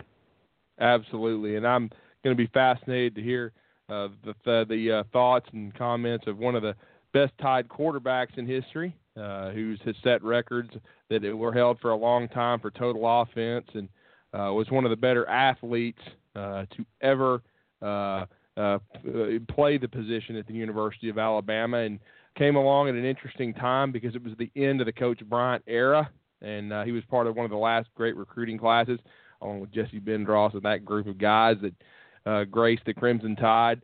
And then, of course, played in the first year of the Ray Perkins regiment to finish his career. So looking forward to speaking with a true Crimson Tide legend in my mind, someone that put on the jersey and wore it very well and was a class act and was a very, very good football player for the University of Alabama. And we're looking forward to getting his thoughts on the modern-day college football now, where quarterbacking has gone, where he sees it continuing to evolve, and maybe what does he ever think about how he would be able to perform if he were in college football in the climate it is this day and time with his skill set. I think just talking to someone, a Tide historian tonight before our show, really felt like that he would have been a superstar this day and time, and just really wanted to speak with him and catch up. I know he still follows the program very closely. He also coached at the University of Alabama and is still an avid supporter, and of course was there with our own William Redfish Barger, who was on with us tonight for Nick Saban's first press conference, and has seen what Coach Saban has been able to do and build at the University of Alabama. And now Coach Saban is kind of evolving as a coach too. I mean, he's always kind of been a pro-style guy. He still is, but his quarterbacks were mostly all pro-style QBs. But now he's going more to the dual threat style quarterback and QBs that can extend plays with their legs and have outstanding athletic ability, much like he did during his time with the Crimson Tide. First, of course, running the wishbone offense and then kind of transitioning to more of a pro style under the Ray Perkins, who stayed at Alabama after having the unenviable task of taking over for Coach Paul William Bryant. And he was at Alabama from 83 to 86 before moving on to the Tampa Bay Bucks. But he kind of transitioned Alabama into what they've really been known for throughout their history since that time, mostly a pro-style offensive team. But we look forward to getting the thoughts of Walter Lewis on the Crimson Tide. Hope to have him on the Sun Belt 10s hotline soon. And we hope everyone has enjoyed the show to this point. The first hour was a big-time conversation with William Redfish Barger, who gave us his thoughts on some recruiting and where Alabama might be as far as in the secondary and, of course, along the defensive line, and kind of how that intertwines with the philosophy of new defensive coordinator Jeremy Pruitt. And, of course, he gave us his thoughts on one of the most exciting young players on the Alabama Crimson Tide, and that is Jalen Hurts from Channelview, Texas, who everybody is excited about after seeing his first spring and the skill set he could bring to the table for the University of Alabama. He's a dynamic playmaker and someone that could bring a new dimension to the quarterback position. But speaking of that quarterback position, we are now going live to the Sun Belt 10s hotline, and we're honored to be joined by from 1980 to 83, a quarterback from the Crimson Tide, and that is T.R. Miller, Bruton, Alabama's finest, Walter Lewis. Mr. Lewis, we really are honored to be joined by you tonight. Thank you for taking the time. Hey, thank you for even thinking about having me on. It's a pleasure. Oh, thank you, sir. And Thomas is a little bit younger than myself. I will date myself. I'm a 1994 Huntsville High graduate, and then I attended the university in the late 90s. Thomas is, of course, a graduate in the mid-2000s. As I became a diehard Tide fan was toward the end of your career with the Crimson Tide. But we wanted to kind of, first of all, have you tell our listeners about your career, because you came along at a very interesting time near the end of course, the legendary run of Coach Paul Bear Bryant, and you were there for the end of his career and one of the biggest wins in the history of the program, the Liberty Bowl win over Illinois, and then you were able to kind of transition to a different style of offense, but still were very productive under Coach Ray Perkins. Absolutely. First of all, it's a pleasure having an opportunity to play under Coach Bryant. I know when I was being recruited by him in the University of Alabama, I actually turned him down. There, he came to my house and he asked me some questions relative to always having a goal of playing in the red jersey, and I told him that I didn't. I said my goal was, I never watched Alabama very much coming along. I always watched USC or Ohio State or whatever for various reasons. But I also told him that I had a preference of playing professional ball. That's kind of what I always dreamed of, doing. So when I committed to him, I felt like I was in hot water because I turned him down the first time, when he visited my home. So it's been a definite pleasure. It was a definite pleasure playing for him and being able to perform in front of the fans and be a part of the Alabama nation. Yeah, I know it was, Walter, and And talk about that when you because I was talking to one of my best friends in this business, and he's a vaunted historian of the game, and of course his name's Rodney Orr of TiderInsider.com, and he has a memory unlike any other that I've ever talked with about because it's interesting because he grew up in he was born in Alabama, but he spent most of his childhood and adulthood or early adulthood in Texas. So, but he knows a lot about your career, and he said you have to ask Walter this when you talk with him tonight. His favorite play of your career was actually in a game that Alabama lost, and that was the Cotton Bowl against Texas. And he said, Drew, you've got to go Google the play he made to put Alabama up 7-0, and he kind of wanted you to kind of relive that play for us tonight. I'm gonna try to relive that play, but can you give me some background on that? Because he's got me caught off guard here as it relates to what play he's talking about specifically there. I don't mind elaborating on it. I'm just trying to figure out which one it is. Absolutely, he talked about how it was a play where you kind of had to improvise and you scrambled, and he said you had to go back. It seemed 20 to 25 yards, and you were surrounded by Texas defenders. And you threw off your back foot and completed the pass to Jesse Bendros. I believe he said it put Alabama up 7-0. Because at the time. Well, I think I can elaborate on that play. I don't think it was Jesse. Barbara. I think it was Preston Gothard actually. Oh, okay. And I don't remember all the improvising all, but I do remember this. I was probably 2 days late throwing that pass, and Texas had every opportunity to make the interception, and for whatever reasons they did not. And Preston was backing into the end zone and actually caught it, and we scored. And I remember, and I cannot say on this podcast tonight what Coach Bryant had to say. But it was very interesting, and I remember very vividly the words that came out of his mouth. He told me I was lucky, and that's as far as I'm going to go.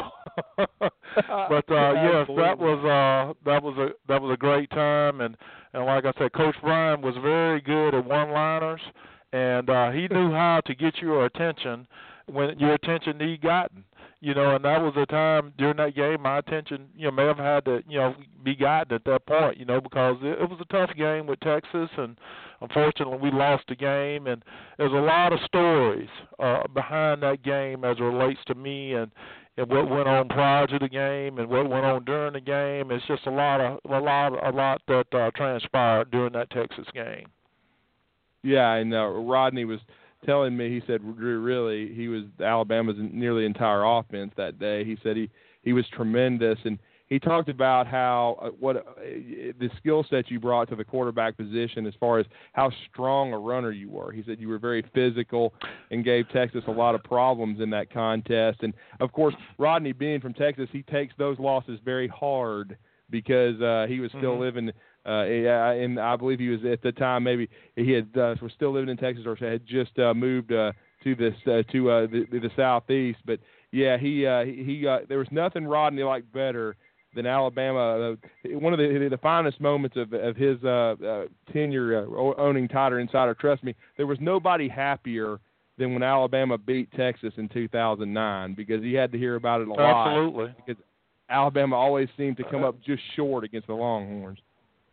Well, let me just say this about Rodney. I've had a chance to visit with him a couple of times, but he does they do an amazing job with Tider Insider. I don't listen to the show mostly, but I do keep up with what the news that he brings to the table. But my hat's off to him with that concept. I think that's a great concept to give people, fans, information relative to what's going on with the football team and recruiting and all that goes on. I think that's an outstanding idea and an outstanding thing that he and his group are doing with that. Yeah, well, I appreciate that. I contribute to Tider Insider. It is a very fine website. And Walter, we wanted to ask you too, just to wrap your career. I know you were privileged to play for Coach Bryant, but talk about the transition you had playing under Coach Perkins, and you had a really fine year under him as a senior. But talk about how was it difficult transitioning from the more of a wishbone attack to the pro style?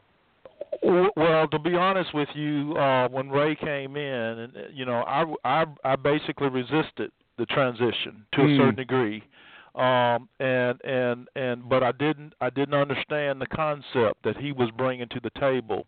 But Ray was an outstanding coach. I mean, I talked with him a couple of weeks ago, and I just told him, I said, man, you were good, But what Coach Perkins did with me the summer before our season got going in the fall, I went up into his office, or it may have been the spring before we had our first spring practice. I can't remember exactly the time frame, but I went in his office. He said, Walter, he said, look, you all ran the wishbone. He said, guess what? Y'all ran the triple option, didn't you?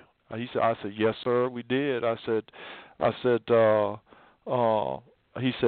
know what? We can run the triple option, throwing the football. And he drew it up. And he said, you got this option here, you got this option here, you got this option here. You see, it's a triple option, in terms of how, and just him thinking of that concept and blending it to what I had been accustomed to, because, my junior year, I was beginning to master the wishbone. And then going into my senior year, I wanted to perfect it. And that's where the resistance came in. I wanted to perfect it, and I felt like that was taken away. But Ray came in, and he did an outstanding job taking me under his wing and helping me to believe in the concepts that he was bringing there. And you mentioned earlier about the dual threat, or a quarterback that was doing a lot of things differently.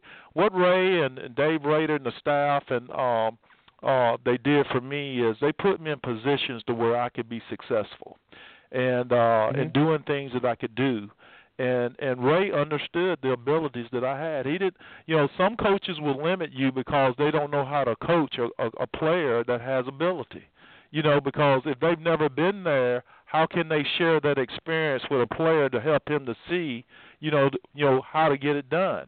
Great coaches are coaches that can take where they take a player where he is, take what he has ability-wise, and put it to work. And that's you look at every great coach, he has that quality. And that was something that Coach Bryant was able to do. We didn't run the straight wishbone. They split it out. They put wing backs in where we could go motion.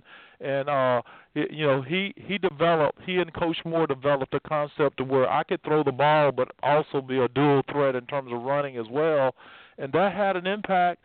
It may have had an impact on how offenses begin to perform, during that time. So I'm just happy to have, to have the opportunity to do so. And then you were able to play in the USFL with the Memphis Showboats and in the CFL with the Montreal Alouettes. Do you think transitioning to more of a passing attack and being able to show your ability to throw the football, throwing for nearly 2,000 yards as a senior, do you think that Coach Perkins helping you transition led to your pro career? That did help me have an opportunity there with the Memphis Showboats there, being able to transition. That was a big help. I often go back and think about it. I wish I would have had another year under Coach Perkins to be able to master all the techniques as it relates to calls and understanding the fronts and how to put your players in the best position to be successful offensively. That's what I missed. And going to a franchise like the Memphis Showboats being, in its infancy, it wasn't much time for that concept to be taught, there. So I had to learn on the run. And I wish I would have had another year on the perk to be able to get all those little logistical things taken care of, because when you get on that level, athletic ability is great, but when you can put all the techniques together in terms of how you go about the philosophy of the game, coupled with your athletic ability, that's when you're able to be successful as a quarterback. And I can give you an example of today of just that, and that's Cam Newton with the Carolina Panthers. Cam's a great athlete. Mike Shula has done an outstanding job, blowing up the picture for him so he can see it. And therefore, if he can see it, he can get it, and he can take his God-given abilities and exploit defenses physically as well as mentally. There. And my hat's off to Mike. Mike was on the sideline with me as a freshman when I was a senior. And he was what he's doing with Cam Newton right now is he was my extended arm on the sideline. There as a player. That even at that age, he had an IQ to where he understood, and he understood how to communicate it, and he could communicate it to me on the sideline.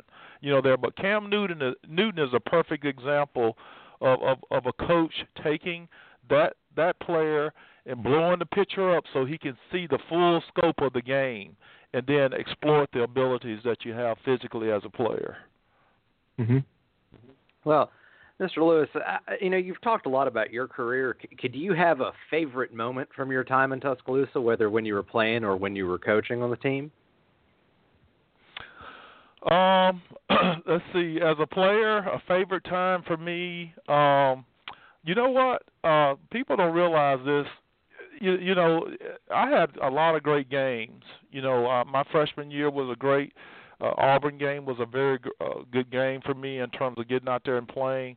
But I'm going to tell you, the bowl season at Alabama, when you came back to school and you didn't have classes and stuff, that was a time where I really had a chance to bond with players because we go out and do stuff, that we really didn't have the time to do when we were playing during the season.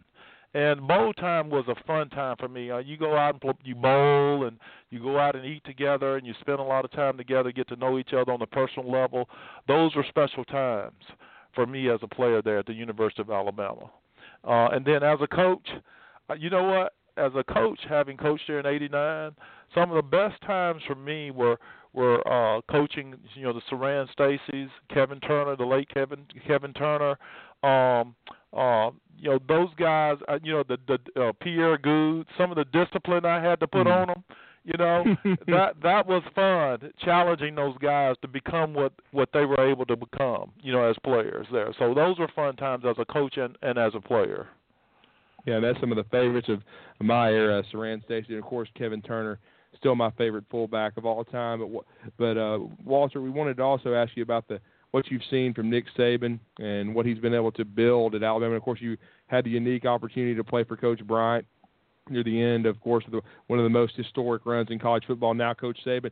Not many people ever thought someone could approach Coach Bryant, but Coach Saban's run has been remarkable, and you've been able to see it as an alumnus of the university. Talk about what he's built and what you think of Coach Saban and the job that he's done. Well, let me say this. I love what Coach Saban is doing. Right. There's a special ingredients to being a great coach, and every great coach has it. And I was privileged to be under Coach Bryant. He had all the ingredients of the great coach. And Nick Saban, when I first met Nick, was when he came down there. I had a chance to listen to him talk. And you know what? He was saying the same thing that Coach Bryant said. He may have said it differently, but what I have observed in his how he coaches, and I've looked at great coaches. There's one formula to winning. I can't sit here and tell you exactly what that formula is, but if you're around a great coach, you know it when you see it. And Nick Saban has it. Coach Bryant has it. And I hope that he's able to coach long enough to succumb, Coach Bryant's record in terms of national championship. I hope that happens because he is very deserving. This year, this time in coaching in terms of restrictions that you have and what Coach Saban has had to master in order to be able to sustain himself, that it's outstanding, there to see what he's done as relates to the type player he's having to coach, how he's adapted to the ways, and he still won. Coach Bryant could recruit all the players he wanted to recruit when he was in there, but Nick is limited to 30, and hey, he's done it with 30. And hey, that's unheard of, and he's been consistent about it. The process that he talks about, every great coach has a process, and that's a part of winning. there. That's what I see. Every player, every coach, they speak the same language. If you sit and listen to interviews, everybody's saying the same thing. And to be successful at that spot in terms of coaching, it's not one coach saying this, it's not one player saying that. Everybody speaks the same tune. That's what went on there with the University of Alabama when Bear Bryant was there. I experienced it, and I'm privileged to be able to have experienced that. And Mr. Lewis, we have in our first hour we have William Redfish Barger on the program to talk Alabama as well. And okay. He told us, we're going to put you on the spot. He told us to ask you about an interaction that the three of you that you two had with Miss Terry Saban when Nick came a few almost 10 years ago now. Can I put you on the spot and get that story out of you? Well, you know what? You know what? I'm getting older now, and my memory is not what it used to be. And you know what? That day when Nick came, I met Terry, but I can't exactly remember exactly what he's talking about. You're gonna have to give it to him because it was so much going on and a lot of stuff said. What Barger may have thought was something big, I may have thought it was something small, So I have no clue what William's talking about. What is he talking about? Well, he just said you guys had some fun with Terry Saban and enjoyed being there. And he actually told us that the ironic part is that's the last time he saw you personally. Because he did tell us that you were on the coaching staff when he played for the university in 1989. Absolutely. And you were coaching the running backs. And he said, he was one of my favorite people. And he said, we got a chance. He goes, we were both there, and we got a chance to spend some quality time. And he just said it was one of his favorite memories because he enjoyed playing under you at the university and thought you were a class act. And we just wanted to kind of he said, just remind him that's the last time I saw Walter was when Nick Saban. He said, and look where that led. He said he said he played for Coach Bryant, and we got a chance to see Coach Saban come along, and now we've seen what he's done. And now to transition, Walter, I wanted to ask you about the current team, and they've got a 4-man battle for the quarterback position, and 3 of those guys bring a lot of athletic ability to the table like you did to the position. And one thing I wanted to ask you, too, do you ever go back and now look at the way college football has evolved and wonder how your skill set would be in today's game? Because I got to tell you, people that I've talked to think you would be a superstar in today's game. Well, you know what? It's funny that you asked that question. I talked with the late Homer Smith back before he got sick, and I didn't ask him this. He just told me, he said, Walter, he said if you had been playing in the offenses that they have today, he said it would have been very interesting. You've been an outstanding player. And then I actually talked with Ray Perkins probably 2 or 3 months ago, and I asked him, I said, Coach, I said, sometimes I sit and I wonder, would my game transform to this? He said, Walter, he said, absolutely, absolutely. Your game would have been, been outstanding in what's going on now in the college sport and also on the professional level. He said, Homer Smith said, Walter, you were 30 years too soon in terms of the abilities that you had and being able to put it to use and see what, one of the things that sticks out in my mind, like I said, people don't understand, fans don't understand how important the coaching aspect of the game is. And being able to draw a picture for a player to where that player can understand that picture and go out there and implement his game within the framework of that picture. They don't understand how important. Coaching, the great coaches are able to draw that picture there, and that's so important. And I was very fortunate along the way to get some coaches that could do that. And if you don't find a coach that can actually break it down like that, sometimes players are not able to overcome that, and they don't get it. They don't make it happen. And this year in terms of our team right now, we got 4 quarterbacks down there, and I think all four have the ability to win there at Alabama. And let me tell you why I feel that way. I feel like that Alabama has a team. It's not just offense. It's offense, defense, and it's special teams. That's one of the things that Nick Saban has built there, to where all facets of the game as a team work, and he has a system there that if those 4 quarterbacks get in there and they focus, they can make it happen, for the University of Alabama this year. And it's going to be very interesting to see how Lane Kiffin plays in this equation. It's going to be very interesting to see how guys, determine if they want to play that spot. And see, in terms of, I don't know how much time we have, but this is a very interesting subject as it relates to how to get it done. And to be that starting quarterback is kind of like what was going on in San Francisco and California back during the gold rush. People would stake their claim on the land that, so that they can mine for the gold. And see, and they had veins of gold on the ground. You didn't know where the veins were, but you knew gold was there, so you would dig deep, deep down to try to find it.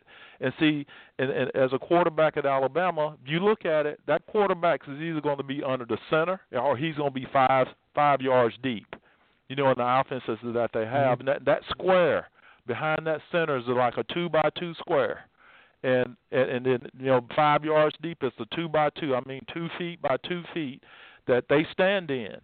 And it's up to what quarterback wants to stake their claim of that 2 foot by 2 foot square in order to be that person there. That's what every quarterback has to do, especially at Alabama. Is how bad you want it. How bad do you want to mine for that vein that allows you to be the man or the quarterback there for the university? And all 4 of those quarterbacks, they'll have that opportunity. Now, if you break them all down, I like Cooper Bateman. He's very athletic. There's some things that he's going to have to refine from a technique standpoint, in my opinion, for him to be very successful there. I like Cornwell. Cornwell's big guy reminds me of Cliff Stout. I mentioned that on another show a few weeks ago. He has to have that savvy, to go, to do his thing. And then the other one's Blake Barnett. I think I mentioned that he reminds me of Joe Willie in terms of how he carries himself. And you know what? But that can be good and that can be bad, in terms of, just the personality that's there, So he's going to have to take that swagger that he has. He's going to have to put it in a bottle and pour it out when he needs it, and make it work. And then Jalen Hurts, the young kid from Texas. I don't know. One of you may be able to remember this, but when I was a kid, there was a show that came on was called The $6 Million Man. Yeah, I've seen. And it was Lee Majors, but when it would come on, they would say we're going to make him better, faster, stronger. That's one of the things. Jalen Hurts, let me tell you, to me, just looking at him, he is a better, stronger, faster Walter Lewis as a quarterback. Wow. That's what I see in that kid. How he carries himself, how he conducts himself, his athleticism, all those things, that's what I see relative to him. There. And he has the demeanor, he has the poise, all those things factor into the equation. There. So from a standpoint of where the quarterback position, I hope they all stay there and kind of work it out in terms of the timing and when they play. But, the future, in my opinion, looks very bright at that position.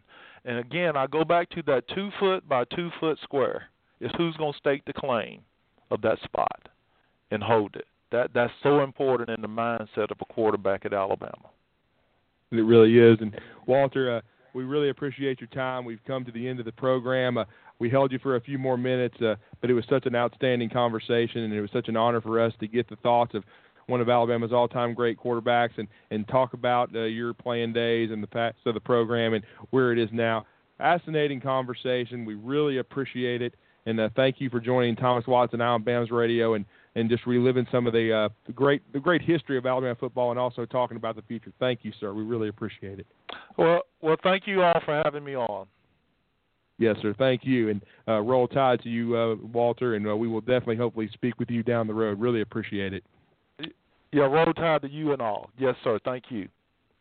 And that is Walter Lewis. one of the great Alabama quarterbacks of all time. We hope all of our live listeners enjoyed that, and we will podcast this. You have got to hear this conversation with one of the great Tide quarterbacks that ever played, and also coached at the University of Alabama, running backs coach, as he said, in 1989. What just an outstanding representative of the university. And we have come to the end of BAMS Radio. We hope you enjoyed it. It felt like a 20-minute show, but a quick 2 hours, and time flies when you're having fun. Everybody, SEC Media Day is now in the past. Hope you enjoy this show. We want to thank William Redfish Barger for joining us. Hope you enjoyed that audio from Bruce Feldman and the great Walter Lewis, one of the great interviews we've ever had on BAMS Radio. Everyone, have a great rest of your evening. Roll Tide. I'm your host, Drew DeArmond, for Thomas Watts and William Redfish Barger. We'll talk to you next Thursday.